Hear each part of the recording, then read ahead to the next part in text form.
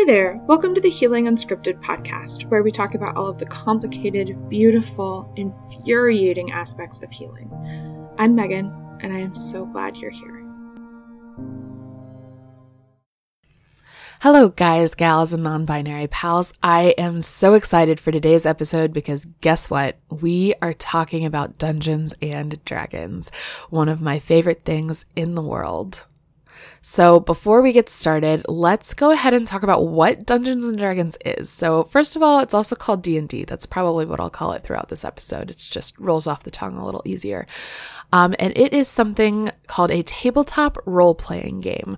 So tabletop means that you gather in person when, there's not a pandemic going on, and you play with dice, basically. You roll these dice to make decisions for your characters, and the characters make up the role-playing game aspect of it. You role-play as a character that you create, and it is literally so fun. This game is incredibly fun. When I first joined a couple of years ago, I was very hesitant because I've always thought of myself as nerdy, but I didn't think of myself as quite that nerdy. But it turns out I am. I am 100% that kind of nerd, and I absolutely love it. But the reason that we're going to be talking about Dungeons and Dragons on this podcast specifically is because D&D has also been so incredibly helpful for my mental health. So let's back up to a therapist that I had, a couple of years ago, who I didn't continue seeing because we moved, but I liked her very much. She was very nice, but she had this suggestion that I should join an improv group, to which I said, no. That sounds awful, Becky. Why would you tell me to do that? And her explanation was that improv can be a really good place to sort of practice social interactions in a low stakes kind of way. If you mess up, it's okay. And to me, that's not really how I interpret improv. That's not how I interpret any social interaction, even something like an improv group. It's never okay to mess up. And that's the perfectionist in me. And that's probably what she was hoping I would get out of joining an improv group. But that seemed insane to me. That seemed like life or death. That brought up my fight or flight response full throttle. So I did not end up doing that, actually. But what I did do shortly after is start playing D&D. My husband and some friends from work were going to play, and they invited me to join, and I just figured, I don't know, why not? I'll give it a shot, right? So I rolled up my first character. Her name was Enifrey. She was a half-elf, and she was a ranger, I believe, so bow and arrow type person. I created Enifrey to be just like me. Complicated backstory, quiet, uncomfortable in social situations. I really saw myself as Enifrey. And so for a little while, that was really cool to get to see this version of myself living in this fantasy world with elves and magic and curses.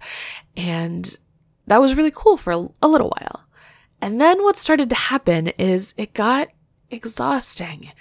It was so hard to be this quiet, perfectionistic person in real life, and then to play this quiet, perfectionistic person in a game. It was like, isn't this supposed to be fun? And what it turned out to be was hard and a little sad, to be honest.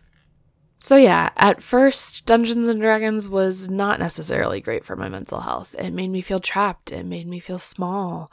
It made me feel like who I was as a person was not conducive to an exciting life.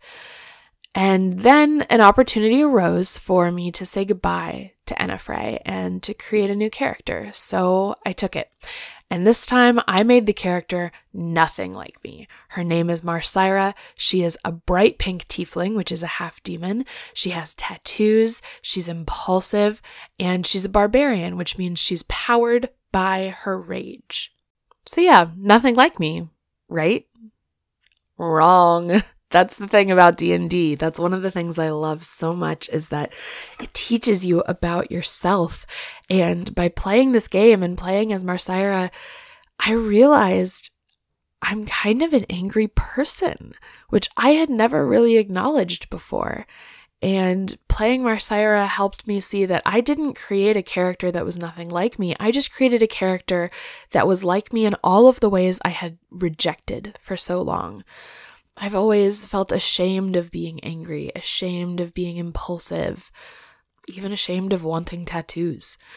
And Marcyra represented this huge part of me that I'd been denying for so long. And for the first time, this part of me was allowed to live in the world, and it felt incredible. Playing Marcyra has felt so good and so freeing to make these decisions that I'm always so afraid to make in real life. But Marcyra, she's allowed to make whatever decision she wants to make. She is allowed to be impulsive, to make stupid, reckless decisions. And guess what? They almost always work out. Even if they cause problems, there are ways around them. And that's the thing, Marcyra's smart, just like me. There are ways to get around problems when you create them. You don't have to hide from the world and prevent every mistake in order to be good. Marcyra is very good. She's in the process of saving the world with her friends. And she does it all while being angry and impulsive and reckless. For so long, there's been so many parts of myself that I rejected, that I was taught not to love. And D&D is teaching me that those parts of me are still lovable, even if I struggle with it. And that has been incredible. You know, I've been in therapy for 6 years, and therapy hasn't really gotten me to that point yet, but D&D is practical. It's something you actively do. It's not about just sitting and thinking or sitting and writing. It's about making choices and making choices with others. And I think a really key part of recovery and healing and all of that stuff when it comes to mental health is figuring out how to implement all of the things we learn in real time, in relationships, in the context of other people. And that's really hard to practice in therapy. You can practice with the therapist, but they're like the most well-adjusted person you know. Not everybody's going to be like that. D&D gives you real-world practice, asserting your boundaries and standing up for your needs and making choices even if you don't know what the outcome is going to be. And for me, that's been incredible. I honestly highly recommend that everyone in therapy needs a little D&D group on the side. So as always, we're going to end this episode with a guided meditation. But before we get there, I just wanted to say thank you. Thank you so much for listening. It means so much to me to know that you're out there. And if you want to help support the podcast, there's a couple of things you can do. So you can follow us on Spotify. You can leave a review on Apple Podcasts. But you can also just share this podcast with your friends. Let them know that you enjoy the show and see if maybe they would enjoy it too. So without any further ado, let's hop on into our guided meditation. We're going to start, as always, with a nice, deep breath. Breathe in through the nose. Feel your stomach expand. And then breathe out through the mouth. Feel your stomach contract. You are safe here. This is a safe place to lay down your burden and rest. Today, let's explore the different parts of ourselves, the different parts that make you, you. Because often, the front-facing part, the part that interacts with the world, is just a thin layer, and it does not reveal the tapestry that lies behind it. There is so much to you, and every part of you matters. Yes, even that part that you're thinking of right now, the part that you just wish would go away. It doesn't have to go away. Shame eats up the soul.